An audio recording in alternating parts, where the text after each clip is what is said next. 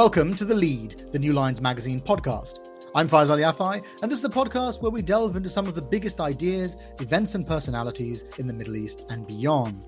Even by the standards of the Eastern Bloc, communist Albania was a particularly oppressive state. It was isolated not just from the West, but from the rest of the communist world. Its dictator, Enver Hoxha, had denounced both China and the USSR for departing from Stalin's vision. Secret police lurked in the shadows, and thousands were executed or deported to forced labor camps. My guest today is Lea Ypi, a professor in political theory at the London School of Economics, who spent her childhood under the dictatorship. Her memoir, Free, Coming of Age at the End of History, explores the meaning of freedom through the story of her upbringing during Albania's transition from Stalinist regime to ostensible liberal democracy. Lea, welcome to the podcast. Thank you for having me. You were a child under the Enver Hoxha regime. So paint me a picture of what life was like up until the point when it collapsed in 1990.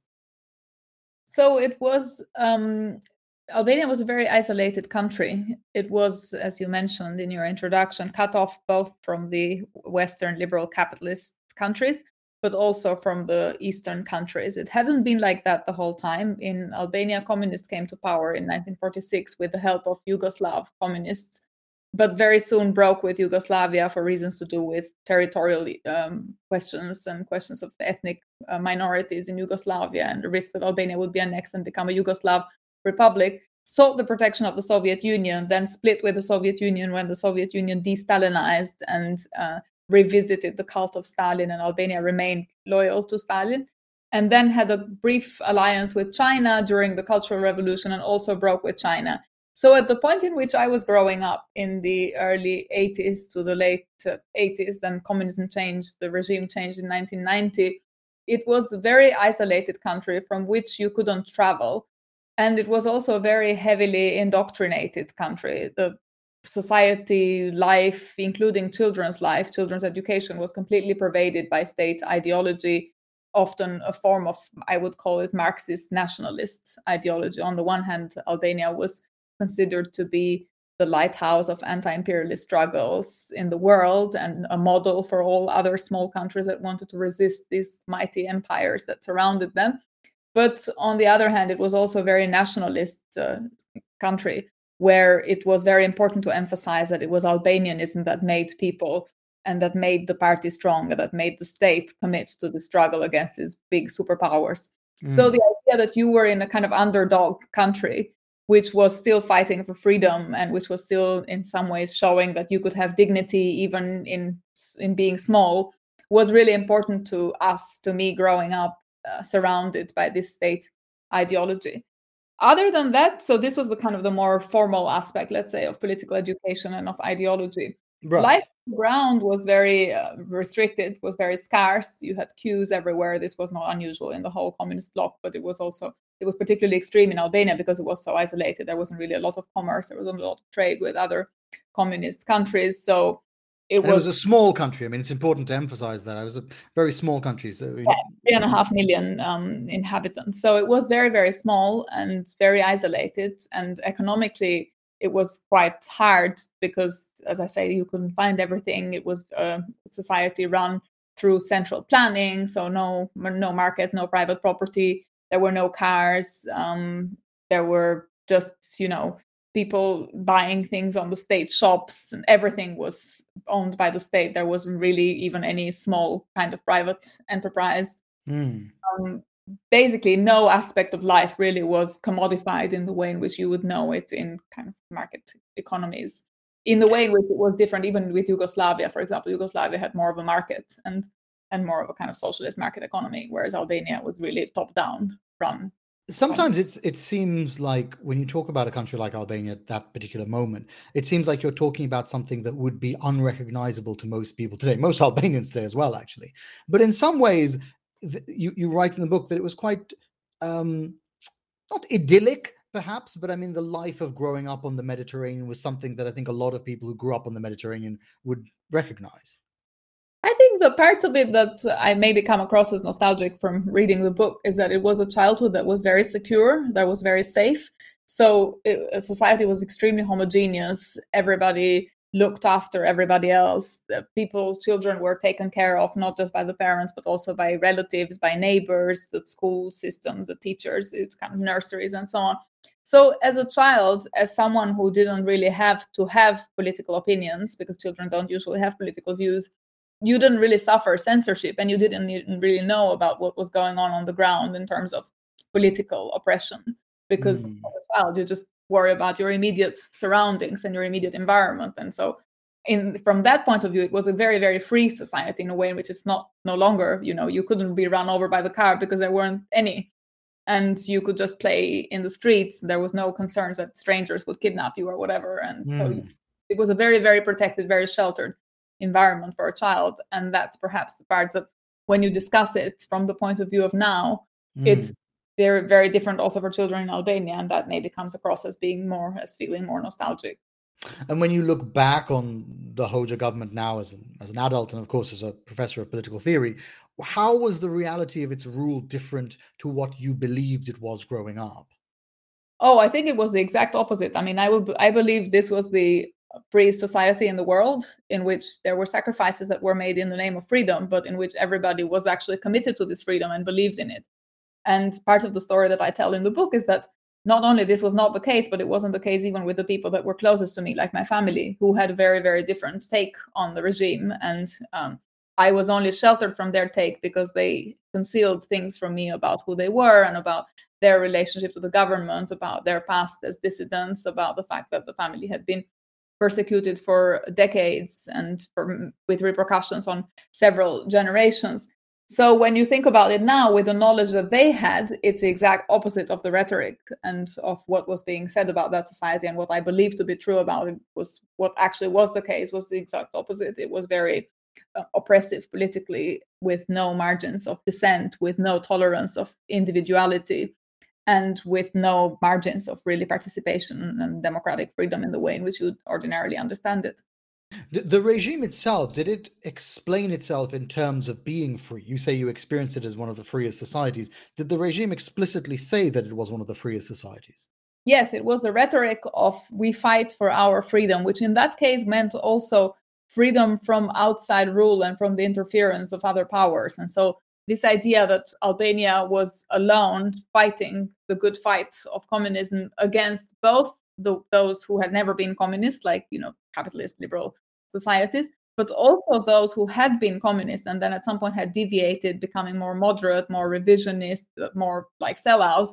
This was very important to the self-understanding of the nation and to the official state propaganda that was then replicated and reflected on education, and the way in which children would then learn these lessons was pervaded by this state propaganda. And so this message that we protected our freedom at a cost, because the cost was very hard to conceal. You couldn't say, it was obvious that there was scarcity. It was obvious that some goods that were available to other people outside Albania just weren't available in Albania. We collected as children chewing gum wrapping paper because we didn't have chewing gum, or we idealized. I have this chapter in the book, and so I talk about Coca-Cola and Coca-Cola cans, and people collected these things and displayed them in their homes. These were all symbols of a kind of social status that people could only access outside Albania. These goods that they were in the West, they just circulated freely and you could find them everywhere. In Albania, you could find them nowhere. And that's why they became really important, because they were scarce. So you couldn't conceal that, but what you could do was to explain that by talking about the fact that this is what it took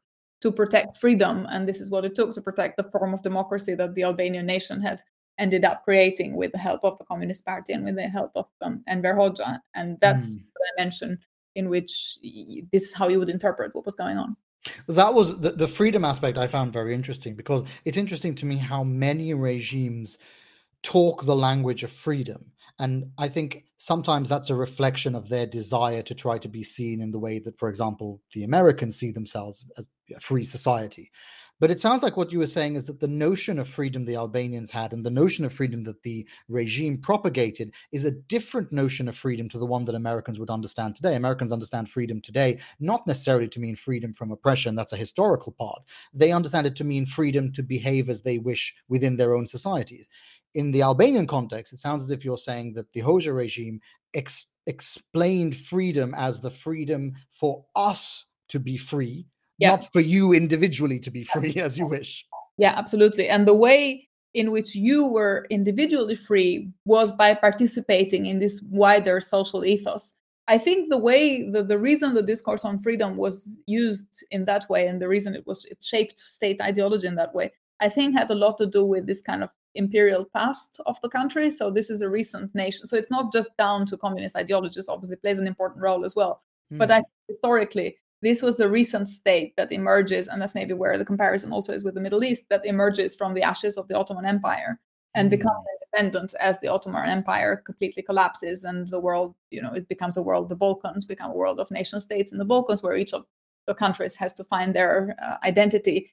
And so the way in which the Albanian national myth gets created is by saying, let's recover this homogeneous, ethnically defined unit that is Albania and Albanianism, and what makes it distinctive, and let's look for a narrative in history which is one of progressive liberation from these imperial powers that oppress it. And so first it's the Ottoman Empire, then it's the great powers who all have a role in the end of the 19th century, early 20th century in the scrambling up of in the dividing the pieces after the fall of the Ottoman Empire. Then it has a history of fascist and Nazi occupation, and then this contorted, difficult relationship with the Soviet Union and with China. So when I was growing up in the 80s, the discourse with which I was growing up was the result of all this nation building narrative that had found in isolated moments of the history of the country pieces that it could put together to try and reaffirm its autonomy and the finding of its dignity in this defense of freedom.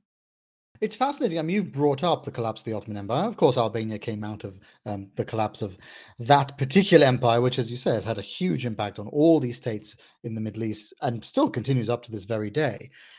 I wonder sometimes how differently all of these states which emerge from the same empire have had to grapple with that idea of national freedom. I mean, of course, we are all familiar with the discourse of pan-Arabism that came out of it. That was something that impacted a very wide part of the Middle East, and then by proxy, because of the strategic importance of the Middle East, the rest of the world.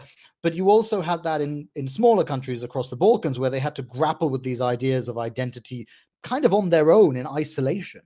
Yeah, exactly. And sometimes with conflicts that they were inheriting already from the Ottoman period, because one of the things about the Ottoman period is, of course, there was this homogeneous unit that was the Ottoman Empire, but we know that inside it was extremely fragmented, and there were these power struggles and conflicts and different territories that were in competition with each other, and often also in competition with the imperial center. So the problem is that while you have the empire, you have this overarching unit that somehow keeps it all together and all within it. And when that power is no longer there, then whatever is there becomes at the mercy of something else, of other great powers that are outside it. And so at some point in the early 20th century in Albanian history, you have the Italians, you have the Austro-Hungarians, you have the Brits, you have the French, you have the Russians, you have all these other superpowers around it, which were all contending for influence in particular parts of the country, or for trying to annex particular parts of the country to some other area on which they have an influence.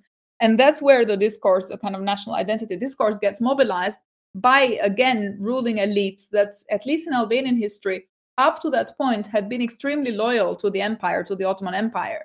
And it's only when they realized, and indeed, even in the late 19th century, where the kind of Albanian national discourse begins to emerge and gets articulated more explicitly, it gets articulated as a discourse of ethnic distinctiveness, but within this general overarching unit that is the empire. And it only becomes this, so the demand to then connect nationality with the state, with state building, only becomes explicit when the empire is clear that it's not going to survive. So before that, if you read all these founding fathers of the Albanian, or what were then considered during the communist period the founding fathers of the Albanian nation, the demand was often for autonomy within the empire, because the idea was that the Albanians can't walk it alone. They need a protector, and they need some general superpower that can kind of look after them.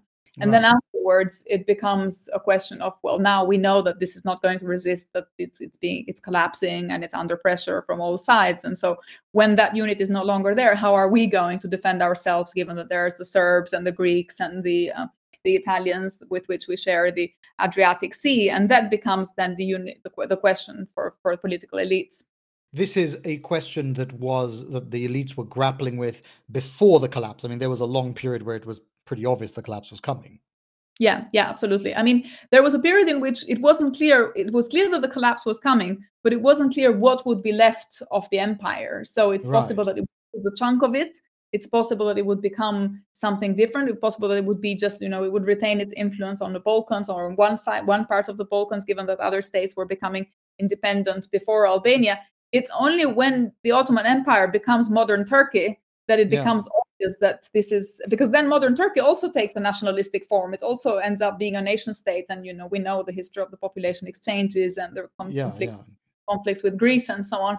So at that point, the burden is then on all these smaller countries like Albania, or the smaller groups of people like the Albanians, to then have a proper nation building discourse. And that's where this narrative of freedom gets mobilized already by these pre-war elites to try and talk about, the dignity of a nation, the why we need a nation, what makes us distinctive as a people. Often also coupled with a narrative, and I don't know how many overlaps this has with other parts of the former Ottoman Empire territories, often coupled with a narrative of backwardness compared to other great powers in Europe. So there's this constant difficult relationship with European core, let's say, where they say, well, the French or the Brits or the Germans are more advanced. They have industry, they have commerce, they have these relations, they have civilization, and we are the ones that need to somehow catch up. So the civilizational discourse, which was already important, I think, in the relationship with the Ottoman Empire, makes its way then into these little units that emerge from the Ottoman Empire, where they see themselves in a position of somewhat inferiority compared to these great centers. You're saying that they saw themselves in a position of inferiority compared to the great centers, or also in comparison to some of the countries that surrounded them? I think with the countries that surrounded them, it was more of a narrative of competition. So it was a question of territory and boundaries and language and cultural autonomies, for example. To some extent, yes, it might have been part of the discourse. And in fact, it was part of the discourse to say, the Greeks got there earlier and the Serbs have their states and we are the last ones. We don't have our state yet, because this really is one of the units that becomes independent quite late in 1912.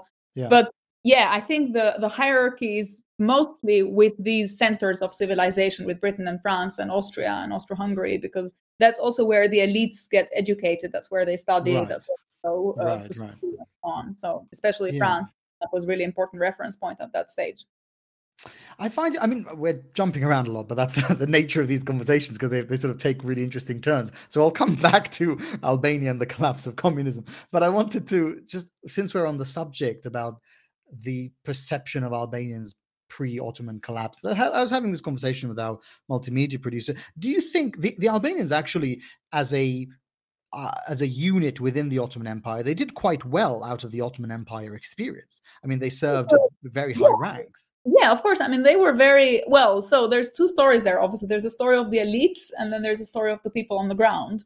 I think in terms of general education and general development, or urban development, commerce, and so on, and if you think of it as a question of equal access, let's say, to these opportunities, this wasn't the case, because the country, at the point in which it became independent, if you look at the indicators of how educated were people, could they read and write, were there roads on which they could ride, was there central power, was it an administration? None of these things really was there. So it was extremely underdeveloped from that just simple modernization perspective. Right. In part, I think the reason it had been that was that some of these elites were so well integrated in the Ottoman Empire. And in fact, I've been reading recently for my next book project the memoirs of Ismail Cemali, who is one of the main figures in declaring Albanian independence. And what he said, and you can really see, and in fact, this memoir wasn't published at all in communist Albania, because what you see, even though he was really important in history books as the man who declared independence from the empire, who was the founding father of the Albanian modern state, and was in every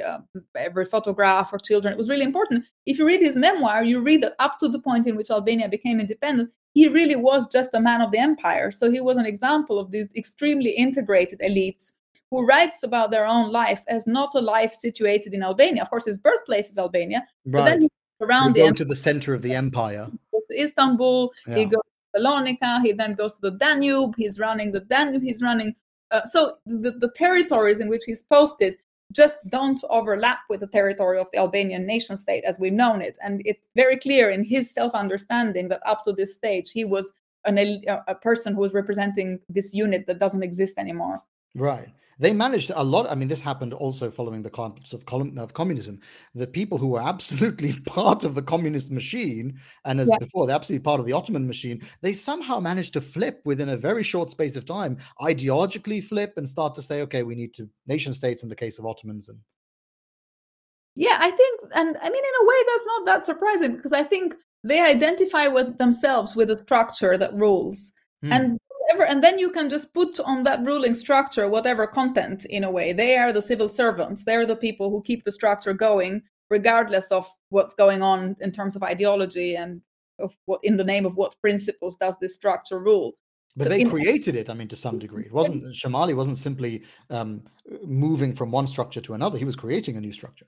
Yeah, absolutely. No, they were creating this structure, but these are the people that can create it, because these are the ones with the skills and the knowledge to be able to mediate between these two different spaces, right? So they know the kind of context, they have local loyalty. Another example of that is King Zogs, the Albanian king from now last part of the late 1920s, let's say, until 1939, when the fascists invade Albania. He's a self-declared king, but before he's a king, he's a politician, and before he's a politician, he's a local ruler. So he's someone who is just commanding the loyalty of a number of men in this kind of mountainous Albania of Mat, and who can exercise then authority in the name of the state, because he can command loyalty on these groups of people that are completely scattered and not at all attracted by the rhetoric of the state or by the logic of the state. And they can do this job, I think, because they're in this position of intermediaries. They understand the constraints of the new that needs to be created, but they also have links with the old, and they can then make it work on the ground, basically. You obviously have a deep interest in these moments of flux. I mean, having lived through one, is that something that you think is really, that you find very politically intriguing, about how, when you move from one regime to a new regime, how quickly the pieces get reassembled? Yeah, but I think it's also because I'm very interested in the human element of rule. In some ways, we used to think of laws and rules and structures as this very abstract units, in a way. And you talk about principles, and you talk about values, and you talk about socialism or capitalism.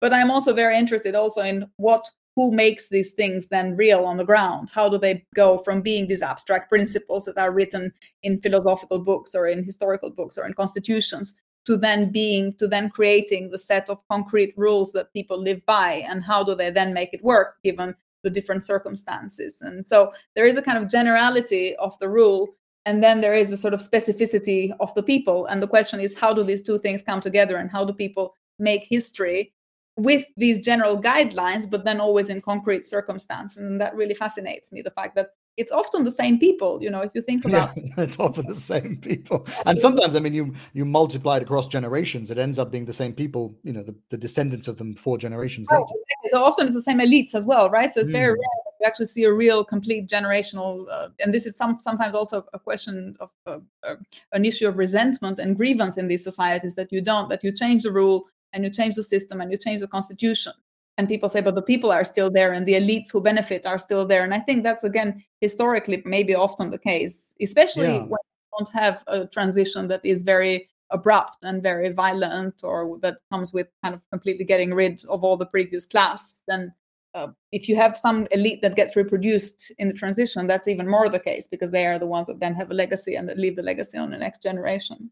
It's an underexplored part, I think, of political change, about how elites manage to replicate themselves from one regime to another. We often tend to focus on what happens at the very top, but if you go down 2 levels, you find that it is exactly the same people, and they've managed to just somehow replicate themselves, replicate their rule. Yeah, exactly. And then, I mean, in some ways, that also shows you how a lot of people just get by convention and by habit, right? They don't really the convention of being rich and ruling. Well, yeah, or they're not there because they're convinced of any kind of great truth, in a way. And that's also what really fascinates me, is how ideology works and how it gets reproduced in this very ordinary, very banal way. It doesn't have to do a lot of work. You need to kind of have a large mass of people just getting by with certain things that enable them to get by. And they don't need to question that very, very long and very far and very deep, to just kind of doing the things that they've been always doing, which is why I find I'm very interested then in these questions of revolution and transition and how you kind of move from one system to the other and what you need to mobilize. We'll come back to some of that. I want to keep going with your story because we get to the 1990s, we get to 1990, and the regime collapses. And this is part of a wider collapse of communism across Eastern Europe. Now, that particular story is often told as a moment of liberation, as a triumph of liberal democracy, freedom over oppression. But that wasn't how you experienced it. Yeah, and in fact, in some ways, the story that I tell in the book is really a generational perspective on the transition. And it's a very distinctive generational take, because this is a generation of people who have grown up under communism, but as I said, without having experienced firsthand political oppression and censorship. And so what they know about the oppressive side of communism comes from what they've been told by their parents and by their grandparents. And what they have experienced themselves is this kind of childhoods in which people were just doing stuff and like moving around freely, more or less, within that bounded society. And with this, if you were lucky enough to have a kind of loving family and parents with jobs, as most people had a job in Albania of one sort or another. So if you weren't in some margin, in some disaster, in some area of the country that was suffering, or if you were in a town like mine, which is one of the main cities, then you would have these memories of your childhood that wouldn't be the same as your parents, who would be much more aware of the oppression and what they had to, the cost of them complying and the cost of them being in some ways accepting of the regime. So the generational perspective is really interesting, because you have this generation of people who have had this childhood under communism, and then communism falls for reasons that are only in some ways clear to their parents, and which they understand as mediated by their parents and by their grandparents. And then you have these years of transition, which were extremely hard for these societies. They were years of a lot of emigration, mass emigration, sometimes really in tragic circumstances. In Albania, it was in the beginning mostly illegal immigration, which took the form of people going and being on dinghy boats and sometimes losing their lives and having this kind of tragic accidents with a huge human cost. It was a life of people losing their jobs because of unemployment, because of the structural reforms and the privatization of the state enterprises, which leave a lot of people without opportunities and then make them vulnerable to all kinds of dark businesses and traffics. And so there's the rise of sex trafficking or drug dealing, drug smuggling. All of these things begin to emerge, and they're just considered like any other job in a way, what people need to do to survive. And it's also extremely, if you're a teenager, and if you're especially a teenage girl, it's extremely constrained also, because it becomes extremely unsafe, because you have all these other questions going on. You know, it's unsafe for women to be outside on their own without being harassed, or you kind of stuff, there is sexual assault. Then you get told you can't go out of the house after a certain hour, or you can't wear a certain kind of thing because it's just dangerous. So for me, from the point of view of someone who grows up as a teenage girl in this period, you get told by your parents, now it's your time, now you have the opportunities, now you have all the freedoms that we have dreamt of. But to you, it doesn't feel freedom at all. It just feels like very, very dark and very constraining. But somehow you can't even say it, because exactly. in the position of someone who's this ingrateful person. Yes, exactly. Yeah. Of course, there are these difficulties, but this is nothing compared to your ancestors who were killed in prison and who were tortured in prison and who lost their lives because they wanted these freedoms that you are now being somehow superior about. So, or not, or dismissive, or not really understanding the importance of. So the book really is this kind of trying to get across this generation perspective, and sometimes becomes criticized, especially in Albania or in these contexts, for this reason, because it's a particular take on how it felt to live under communism as a child and to live in these first years of transition as a teenager. And to say that this also came with a cost, and that freedom didn't look like the kind of freedom that had been promised that would arrive for everyone and that you would enjoy immediately. Can I ask if you think that there's a parallel between your experience of that as a teenager and your experience now as a mother living in a country that you weren't born into? I mean, I don't know, because I think I'm now, as a sort of first personal experience, it's for me not an experience of constraint, because I am now in a position of being in a main city, in a country that is wealthy and rich, and being part of the elite of that country. So I'm not really experiencing the oppression in the way in which I experienced it. And I don't think my children are experiencing the oppression. In fact, sometimes it's difficult for me to explain to them that, look, we are privileged, and we are, we have parents who have jobs and who are part of the elite in some way, and you're enjoying the benefits of the elite. But if you we live in West London. If you just get out of the part of London where we are in Acton, you go one way and you go to Knightsbridge, where it is a kind of capitalist dream, but you go another way and you end up in Willesden Junction or Willesden Green, and it's actually much more severely deprived. And you see there is this anomie, and there is a sense of alienation that you perceive immediately just going on the public buses, or just looking outside the road, or just looking at the quality of housing or the way in which people live. It's full of betting shops. You can see people are making ends meet in ways that are very, very different from ours.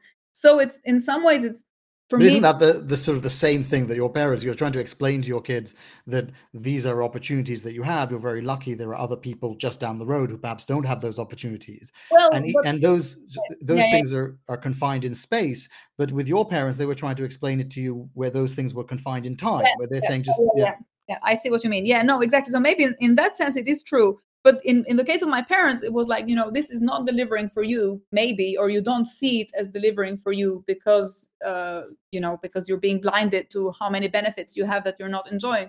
Whereas what I try to tell my kids is actually, it's delivering for you, but it may not be delivering for a lot of other people. And you're right. In some ways, in the case of my parents, it's a sense of missed opportunity of a generation that is now gone and will never be able to enjoy those opportunities. In my case, it's a question of telling my children, look, there's a whole range of people out there that just don't have the same opportunities as you do, and it's not clear that they will in this system. But it seems to be, I'm not going to dwell too much on it. I just think it's very interesting that essentially it is a version of saying to your kids, make the most of these opportunities. And it was very, very similar to your parents as saying the opportunity of freedom has now presented itself.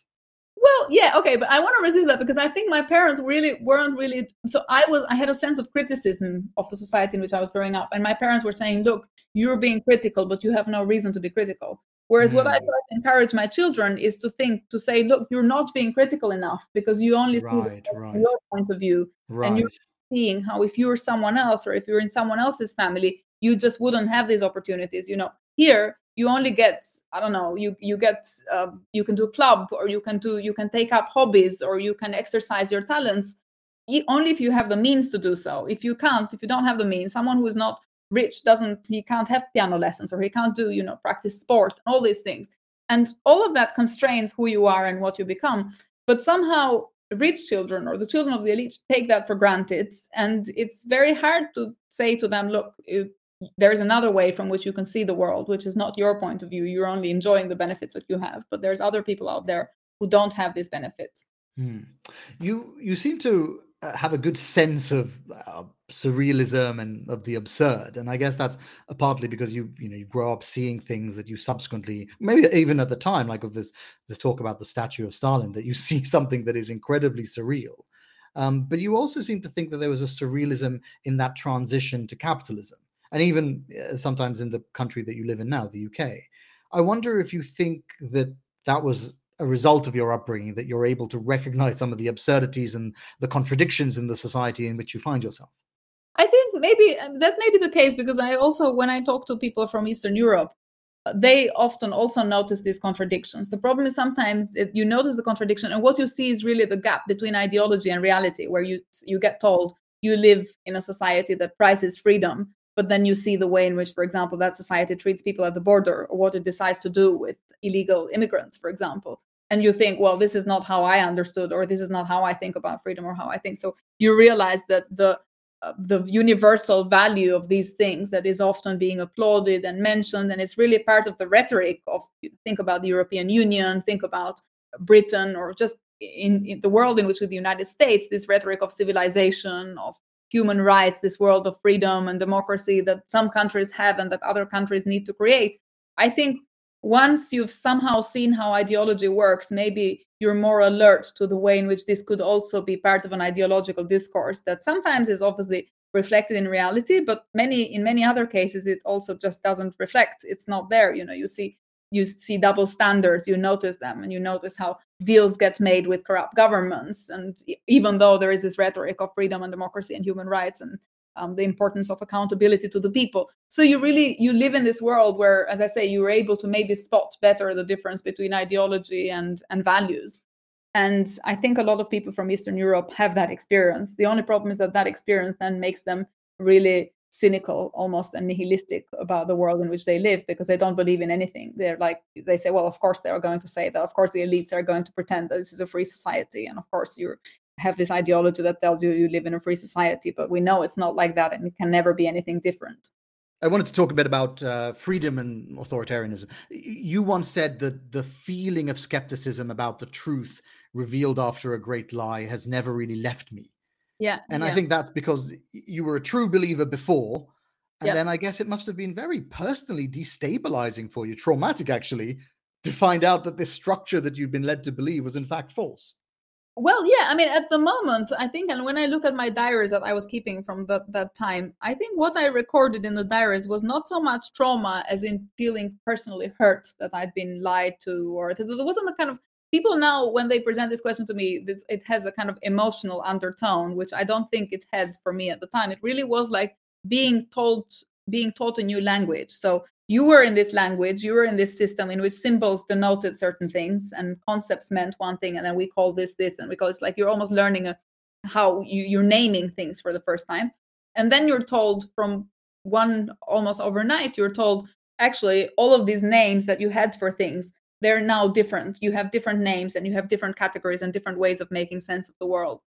And I think that played a role when I thought about it afterwards. It played a role in my choice to study philosophy, because a lot of philosophy really is about the relationship between appearances and reality. So you're trying, or appearance essence, where you're trying to see what things look to you like, and then you realize that they can be deceptive in many ways. So one of the tropes in philosophical thinking is this, Cartesian Descartes and the methodological philosophical doubt, where you say, I start doubting everything around me. I realize that the senses can sometimes be illusionary, that there are these optical illusions. Something seems far and is actually quite close, or something seems big and it's actually quite small, or the other way around. And so you begin to kind of scratch the surface of appearances as mediated by the way in which you've always understood reality, through the senses, through language.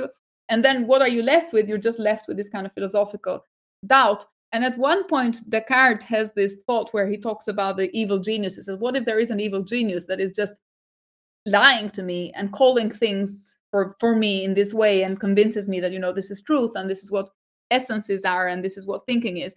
And I think it's a bit like, if you've contemplated this thought of the evil genius, it's really hard to shake it. And it's almost as though that became reality for me the moment in which I was told by my parents, look, you thought you were in this society where everything was free and served a higher purpose, and you were part of this machine that was working to promote these higher purposes. But actually, none of these higher purposes were higher purposes. It was extremely oppressive. It was really tragic and bloody. People. And once you've encountered the evil genius in that form, it's really hard afterwards to believe, because you think, well, what if some other day I get told all of these things that I'm seeing with my eyes there's a different way of telling the story. Yeah. And all of people I think I'm experiencing is actually just not there. And that's a kind of fundamentally skeptical doubt that is so hard to get rid of, and to be convinced that what you're experiencing now, this is true freedom. Yeah, and the people who are building up the edifice of these lies are the people closest to you. Right, exactly. Yeah. And I mean, and that's always often the case, right? Because the reality is constructed for you by the people that are closest to you, and by the surroundings, by the work environment, by, family network, friends, colleagues, political structures, society more generally. So we're embedded in these structures, and we don't really question them unless, as I say, there is a fundamental reason for questioning them, at which point, when there is that revolution in thinking, then everything is really different. And so how do you know that it's that is the reality, and what you've left behind is just this mistaken view of the world? I mean, I do think that, I do think that must be very traumatic, not merely destabilizing on a political level, but there must be a trauma attached to it. And I wonder if I've often made this analogy in my own mind about the trauma of having the political structure collapse, and what the years of turbulence that follow on from that. And I think you do see a parallel in the post-communist world as you do in the Middle East. Yeah. That when the ideologies of these countries collapse, it doesn't change overnight. I know we talked about elites finding their way through in the new regime, but for most people, I imagine it takes a while to adjust to this new reality. Years, maybe. Yeah. No, absolutely. And I think it's also partly why my book, for example, is resonating now in a way in which it wouldn't have resonated 30 years ago. Because you have to have had this passage of time in between and to see that all the things that you were told, this is going to work. When it happens, when it's created, when these structures are created, when there is a revolution and everything in you, there is also the hope that all of these new structures that you've created are going to deliver. And then you need time to see that why they're not working and what are the cracks in the system and how can you fix those cracks, and also how can you create the discourses that enable you to challenge these cracks. Because you can have a crisis, but if you don't have the conceptual tools to articulate that crisis, and if you don't have the discourse, and if you don't have the words to be able to speak about it, then you can't really, it just stays there. It's kind of dark, but you can't articulate it even. And unsurprising, Sorry, no, carry on. No, I was going to say, and unsurprisingly, you tend to reach for things that seem more certain. So in your case, I guess you reached for philosophy. In the Middle East, a lot of the times people reach for religion.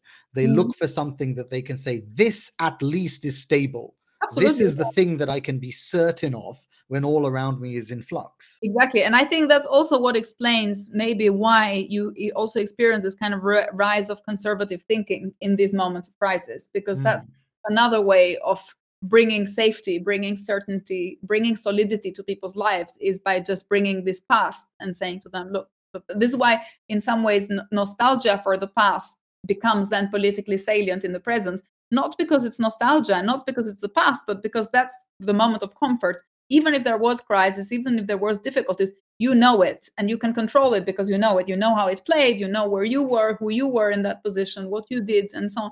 And I think that's the appeal of all these theories that go back in some ways to nostalgia, to the past, to kind of evoking some myth of stability in particularly crisis circumstances.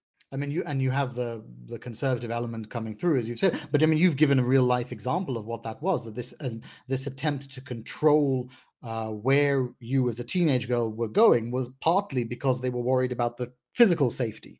And you see the ramifications of that in Middle Eastern countries or in other countries as well that go through this flux. There's a return to these conservative values because to some degree they are trying to safeguard the family structure, the societal structure, and they do that through the limiting of the spaces for women. Yeah, and the more the state fails, I think, to provide these safeties and these guarantees, and the less there are public spaces, the less there are public discourses and alternatives that can even enable people to articulate a different way of being safe and finding these securities, the more then I think you see the rise of these alternative authorities like the family or the family structure, or who then kind of police individual lives in an effort to take control of a space in which the state basically fails. We were talking about trauma. Do you recognize that trauma elsewhere? Because it strikes me that there's a similar dynamic, played out, for example, in Western countries like in America today, where you see a generation that came of age, over the 2000s. They were raised with certain the financial collapse, raised with certain assumptions about the country, about their place in the world, about what their future would look like in particular. And then when that is taken away post the financial collapse, you see increasing numbers of people, young Americans, young Brits, they come to believe that they were in essence like lied to. Yeah, and I think that is also why, in some ways, what explains the fact that in these countries as well, there is a rise of authoritarianism and of kind of what people call right-wing populism or conservative discourses that, again, try to offer this comfort of the past and these alternative authorities that can shelter people from the insecurities of the globalized world, as they put it. And this all happens in the aftermath of the financial crisis because it's in some ways a collapse of a particular discourse, both to do with the values of the sort of liberal world and the globalized world in which we're all making progress and we're all going forward, and also reckoning with the people who fall behind and who actually don't manage to enjoy these benefits in sort of equal ways. So I think that explains also why you have this sense of the left behind are then mobilized politically by these forces that we now also find problematic, but who I think are able to mobilize them in part because of these fears to do with the crisis that they've experienced and this generational perspective on that. A lot of what you are writing about is in some way political, which I guess makes sense given your intellectual interests. But I wonder why you decided to explore those questions through a memoir rather than perhaps a traditional work of political theory. Yeah, I didn't set out to write a memoir, actually. I was going to write a sort of book for the wider public on the ideas of freedom in the liberal and in the socialist tradition. And I had always had this sense of detachment in some ways from the ideologies that I was surrounded by. So I was always, even in my work as a political theorist, usually academia is very liberal, left-leaning, but I always had a certain degree of suspicions also of the sort of liberal standard discourses around freedom and equal opportunities and so on. So I had this sense of skepticism, which I think partly comes from this story that we were talking about earlier of being told once that this truth is actually a lie, and then afterwards every truth you get told this is truth, you sort of tend to have inherently this skeptical perspective.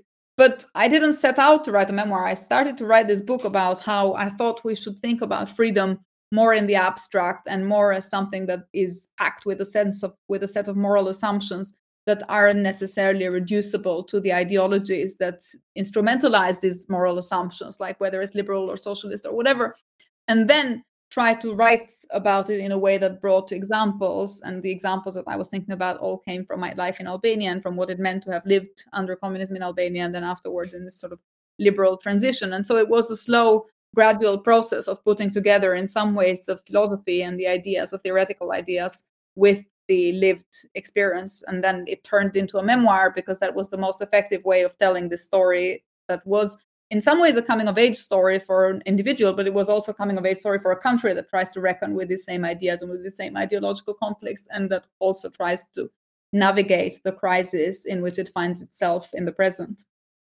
I was having a conversation about the book with one of our other editors, and she was saying to me that she was fascinated to read how you captured the childhood experience so well, so that it felt like you were seeing things through the eyes of the child, and that even when that changed, we get to know Lea as the teenager, but then also as the child.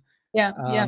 And I think she was wondering what drove the decision for you to write it from inside your experiences rather than, for example, with the distance of time. Yeah, I thought I wanted people to experience what it meant to live under this ideology. And to live in an ideology is to live in a lie that you have no reason to question for as long as you're being told the lie. And I wanted, in a way, the reader to kind of experience that lie and to get to the point in which they made the discoveries at the same time as the main character in the book. So it was, if I had started by saying, this is what my family is, and this is how so if I had started by already in some ways giving away what I found out about my family, the reader wouldn't have been able to come on this journey of discovery as I saw it. Whereas if I had stuck to the kind of child perspective, then you could discover slowly the truths, but you would make the discoveries at the same time as a child. And then you would really also experience firsthand what it means to think you're free, but then to also realize that it could actually all be ideology and a set of lies. You mention your family, and actually you talk about this in the book. You have some very interesting relatives. This is part of the secrets, the post-communist secrets that you uncover. You talk about your great-grandfather, Ypi, who was the former prime minister of Albania, and he was justice minister under the Italian protectorate. You described him as the Albanian quisling, the national traitor, the class enemy, the deserving target of hatred and contempt in class discussions. And then you find out, post-communism, that he was one of your great-grandfathers. Yeah. And did that change the way you looked at him? Did it change the way you looked at the family? Yeah, it did. It changed a lot. I mean, because you grow up thinking that these are class enemies, and then suddenly you discover that these class enemies are also all your family members and your relatives and the people that have been sort of raising you up and bringing you up and have switched and given you these values. So it makes a big difference, because I think in some ways, I guess it made me much more generous towards people with very different viewpoints. And that's something that I still have. I don't find, there's sometimes we feel that to like someone, we have to agree with them politically. And if you grow up in a family like mine, that is very hard for me. It's very hard to be the case, because I'm always in a minority. And in fact, most of my family doesn't share my politics, doesn't share my views. But we still try to find ways of, starting with my mother, find ways of liking each other and finding overlaps in values. So in some ways, it makes you much more tolerant of diversity. But in other ways, I think it makes you also more hopeful that you can reconcile these fundamental differences in ways in which maybe people who are used to being in political family bubbles, all of which are somehow overlapping, it's maybe harder for them to kind of get out of there. I had friends, I remember, in Italy who had never met anyone who was right wing. They were in this kind of left wing middle class circles that I described towards the end of my book, and they just never met a fascist. And if you've grown up with someone who is a notorious fascist being a member of your family, you have to develop a different perspective on fascists, actually, because you have other dimensions of their relationship to them, which aren't just a political disagreement. You have to see their humanity in a way that goes beyond their politics. But I don't think that's necessarily a bad thing. I think that can also be a healthy thing, because it means that you can then be much more optimistic about political exchange and debate with people with whom you also fundamentally disagree. You have, it sounds like you have a complicated relationship with your family, but it feels like you also have a complicated relationship with Albania. When you unveiled this book Free, you decided to do it at Hoxha's former house in Tirana, in the capital Tirana. And you've said that was because that was an intentional act of reclaiming that space. Yeah, it was. So I was inspired by Dante, actually, by Inferno, where in Dante's hell, people get in hell the kind of they get what's called in Italian is the legge del contrappasso. So it's the counter. So they get in death what they did in life, but in some subverted way. So I felt, if there is hell, and if Enver Hoxha is in hell, the fact that someone from a family that he persecuted for decades talks about the left and left ideas in his house after 30 years of communism falling, this would be a good symbolic subversion and taking back ownership and sort of reasserting your agency in the aftermath of this generational trauma. But I think not everyone in Albania understood it that way. Some people saw it as an effort to rehabilitate Hoxha or to rehabilitate communism or to have a much more generous perspective. But at least this is how I saw it. And I think the part of the debate about the venue and the debate about the book promotion and who was there and who wasn't there, if it doesn't become just kind of petty personalistic attacks, I think can also be a healthy way of reckoning with the past, because sometimes the way in which we think about the past and the way in which we reconcile these divergences and reflect on historical injustice is exactly by appealing to symbols and through art or through conversations that get started in ways that aren't immediately political, but that get to politics via some other way. And I think that maybe was a case, or at least in my kind of optimistic moments, I think, well, that wasn't necessarily a bad thing. Even if there was a controversy about it, maybe it was a productive controversy. We touched on this before when we were talking about people having nostalgia for the past, and this idea of that there's a limit to some of the progress that has been made, and particularly in Albania and a lot of these post-communist countries, the improved quality of life that Albanians and other countries in Eastern Europe had been hoping for with capitalism and free market economy, that didn't really happen in the last 30 years. And I wonder if it didn't happen in Albania, certainly. I mean, the potential of Albania to become a more capitalist state hasn't really been borne out, has it? Well, I mean, I don't know. In some ways, it is a capitalist state.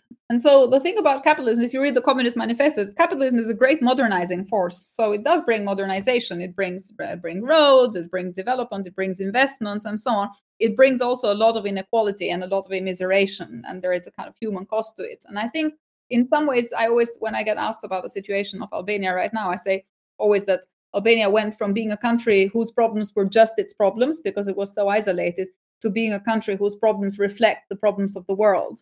And I think, there is limits to capitalism, and there's limits to how much capitalism and democracy can be reconciled. And some of these limits you can experience firsthand if you look at countries like Albania or in the Balkans more generally, or in Eastern Europe more generally, where you see the relationship between economic and political power, and where you see the obstacles to democracy and to having a more equal idea of freedom. But I don't think that Albania or any of these countries really stand out in terms of, and this is where I think the narrative of corruption and transition can also be misleading, because it's a narrative where you think there's a world of developed states for whom capitalism works, and then there's a world of kind of these states who are still trying to catch up and make it work for themselves, where in fact I think the two are connected to each other. You have that because you have this, and it's very hard to have a unified development that delivers for everyone. I don't think that's possible within a capitalist model. You don't see that interpretation, though, commonly most of the rest of the world has not been able to catch up to the rich countries of the West, even though they've attempted to. And I'm talking about it in a Middle Eastern context as well. And you don't often see that interpretation made, that the idea that because some countries are rich, inevitably there are going to be some countries that have to remain poor. Yeah, I think you see it, but only insofar as it's a reflection on history. So people will say to you things like international law up to a certain point was basically the international law of the powerful states, but now you have democracy and you have human rights and you have a much more inclusive discourse. And I think that's just a mistake. I think the kind of international structures that we have are clear inheritors of the privileges of colonialism and of a model of globalization that was imposed by a small group of privileged states on the rest of the world. And this division of power within the world that we have is also a result of that asymmetry.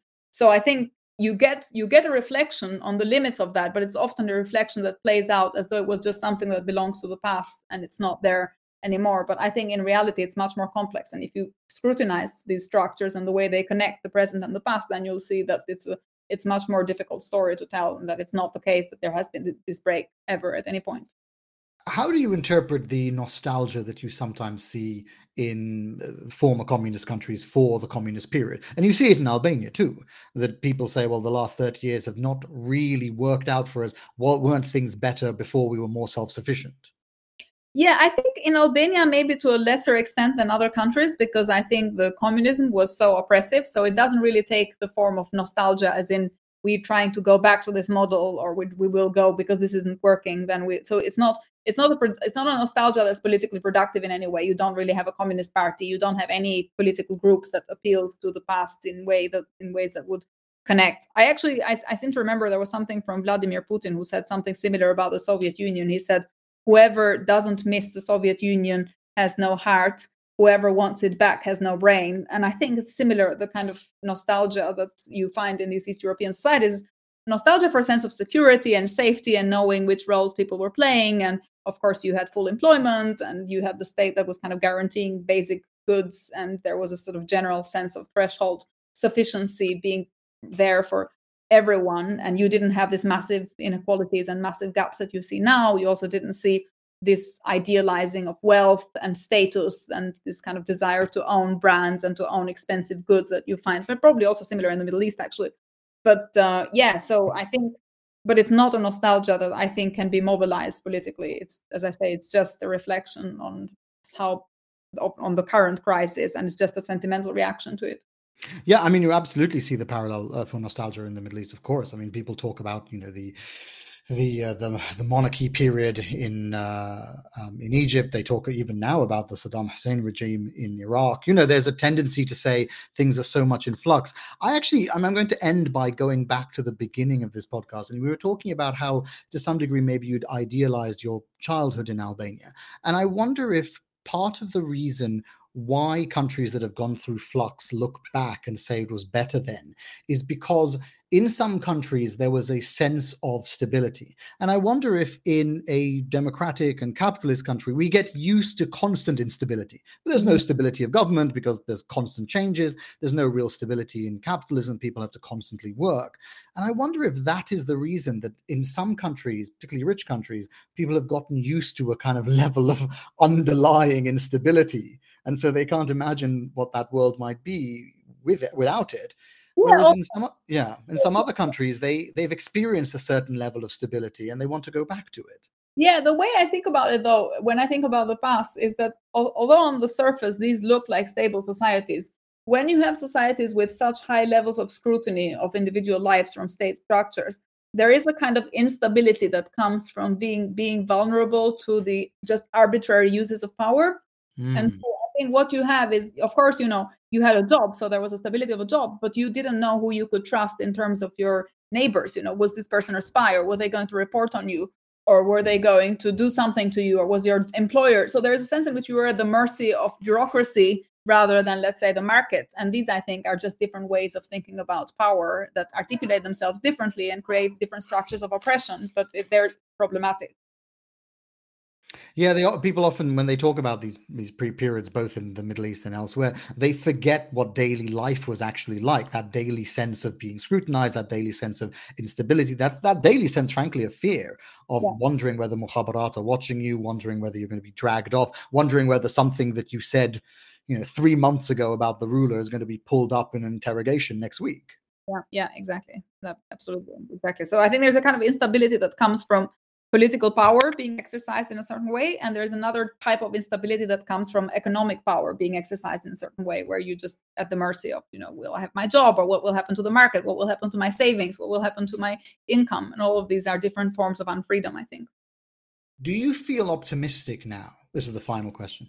Do you feel optimistic now, having experienced both of these ways of organizing societies, that there is a way through it in terms of the way that people organize societies in capitalist societies? Do you think there is a way of taking away some of those unfreedoms?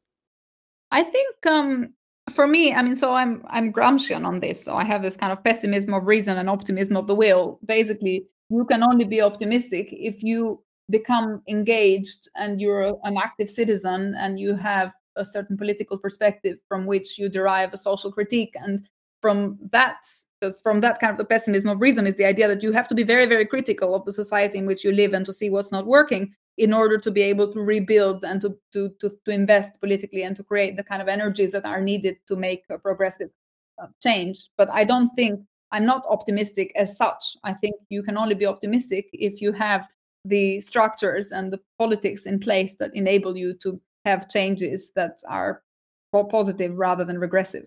Lea Ypi, thank you very much. Thank you for having me. This has been The Lead, the New Lines Magazine podcast. You can buy Lea's book, free, Coming of Age at the End of History, from all good bookshops, and follow her on Twitter at Lea_Ypi. This week's episode was produced by Joshua Martin and Christin Kholy. It was hosted by me, Faisal Al Yafai. For more like this, subscribe to The Lead on your favorite podcast app or visit our website, newlinesmag.com. Thank you all for joining us.